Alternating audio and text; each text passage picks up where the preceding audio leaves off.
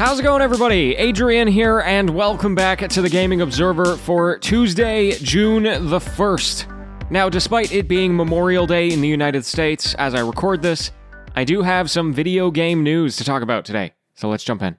First thing we should talk about is CD Projekt, which had their Q1 financials, and this is a super interesting one.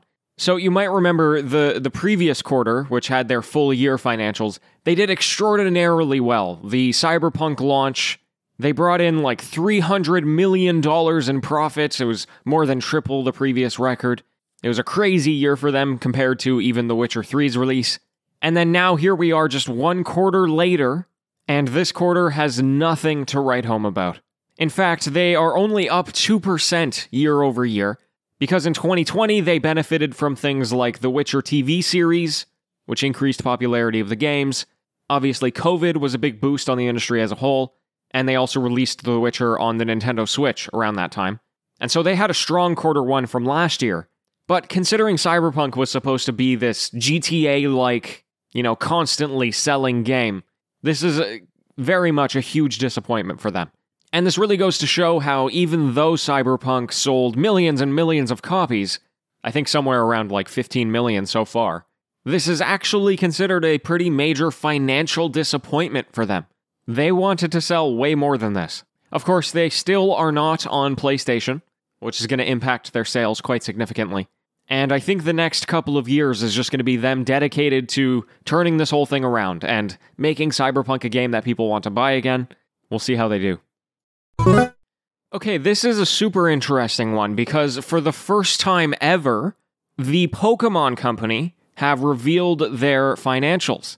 Now, if you don't know, the Pokemon Company is, of course, the company that is in control of Pokemon, and it is a joint venture between three different companies: Nintendo, Game Freak, and Creatures.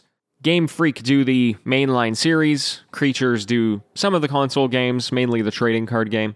Anyway, the Pokemon Company is a private company. They have no requirement to publicizing how much money they make. But it has now been shared that in the 12 months ending February 28th, 2021, that's a full year, they had $1 billion in sales and $170 million in profit. That's in American dollars. This is apparently the most profit that they've ever had. And to be honest, I wouldn't be surprised that if they do this again, that we'll see an even higher profit next year. I mean, they're releasing a lot of games this year. They've got Pokemon Brilliant Diamond, Shining Pearl, the first open-world Pokemon game with Legends Arceus. They got Pokemon Snap that has already been released. It's a big year for that franchise. So anyway, I thought that was pretty cool. Hey folks, there is a game that I want on your radar, and it is called Griftlands. And I want it on your radar because it is coming out of early access today on PC, and then it's also launching on consoles on June 4th, this Friday. Now, this is a game from Clay Entertainment. They've made games like Don't Starve, Oxygen Not Included, Mark of the Ninja. They make some fantastic games. And this is their card battler, or more specifically, a deck-building roguelike, a la, Slay the Spire. It's got this great setting, it's a sci-fi world. You use the cards as, negotiating tools, or with actual combat. It's a super neat game, anyway, and if you're into these types of games, I haven't played it myself, but I know the company is very reputable, and I've heard good things about it anyway.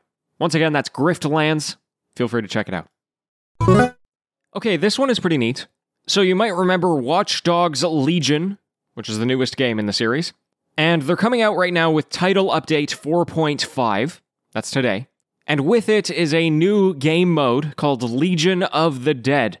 And this is going to be a PvE roguelike zombie shooter. So you take a group of 4 people, can play with your friends, and you go around shooting zombies. Now, it is currently in some kind of alpha, so I believe it's only coming out on PC for now. And it's the kind of thing that they're going to be apparently adding to over time based on community feedback. Along with this update will be a performance mode, so you can hit 60 frames per second on the new consoles. They are adding cross-generation multiplayer, so PS5 and PS4 can play together, Series X and Xbox One can play together, and some new regular content. Once again, feel free to check it out. It's kind of weird to see zombies entering the world of a hacking game, but whatever, I'm in for it. My friends, that is all the time that I have for you today. Thank you so much for being here. Of course, back with the news tomorrow, as always. And until next time, happy gaming, everyone.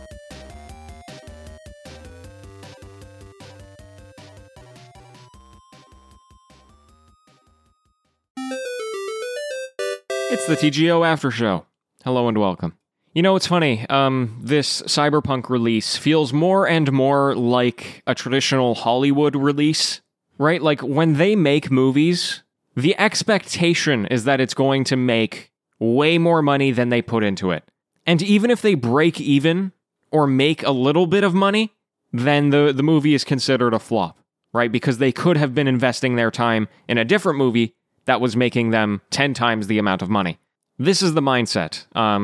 It's not the mindset that I grew up in. In live theater, it's very much the opposite. It's, how do we save as much money as possible because we're not going to make any? You almost always come out under, as opposed to over. And I think that's what a lot of video games are like too, right? Like, there's a lot of smart business people in these companies, and they know how to keep themselves alive. And if they make a good game, then hopefully they can sustain themselves. But then you have these major AAA companies that have major marketing schemes.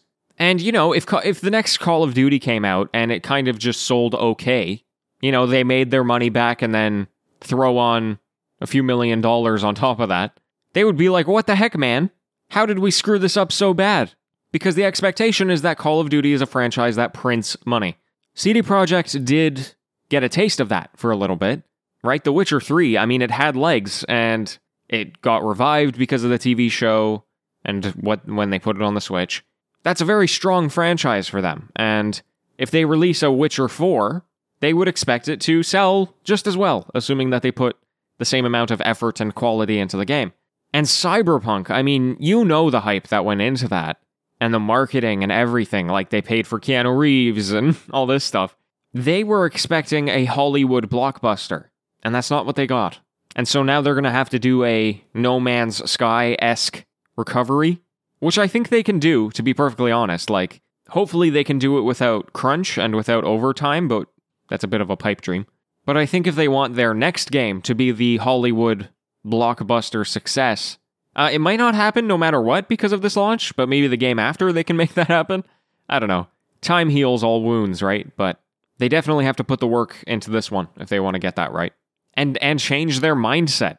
We need to stop building around Hollywood blockbusters and need to, manage expectations, especially when you're releasing a broken game. Anyway, what else we got here? Oh yeah, Pokemon Company sharing their money. That's pretty interesting. I don't know that I have anything more to say about it, but we don't really get a sneak peek into these companies very often.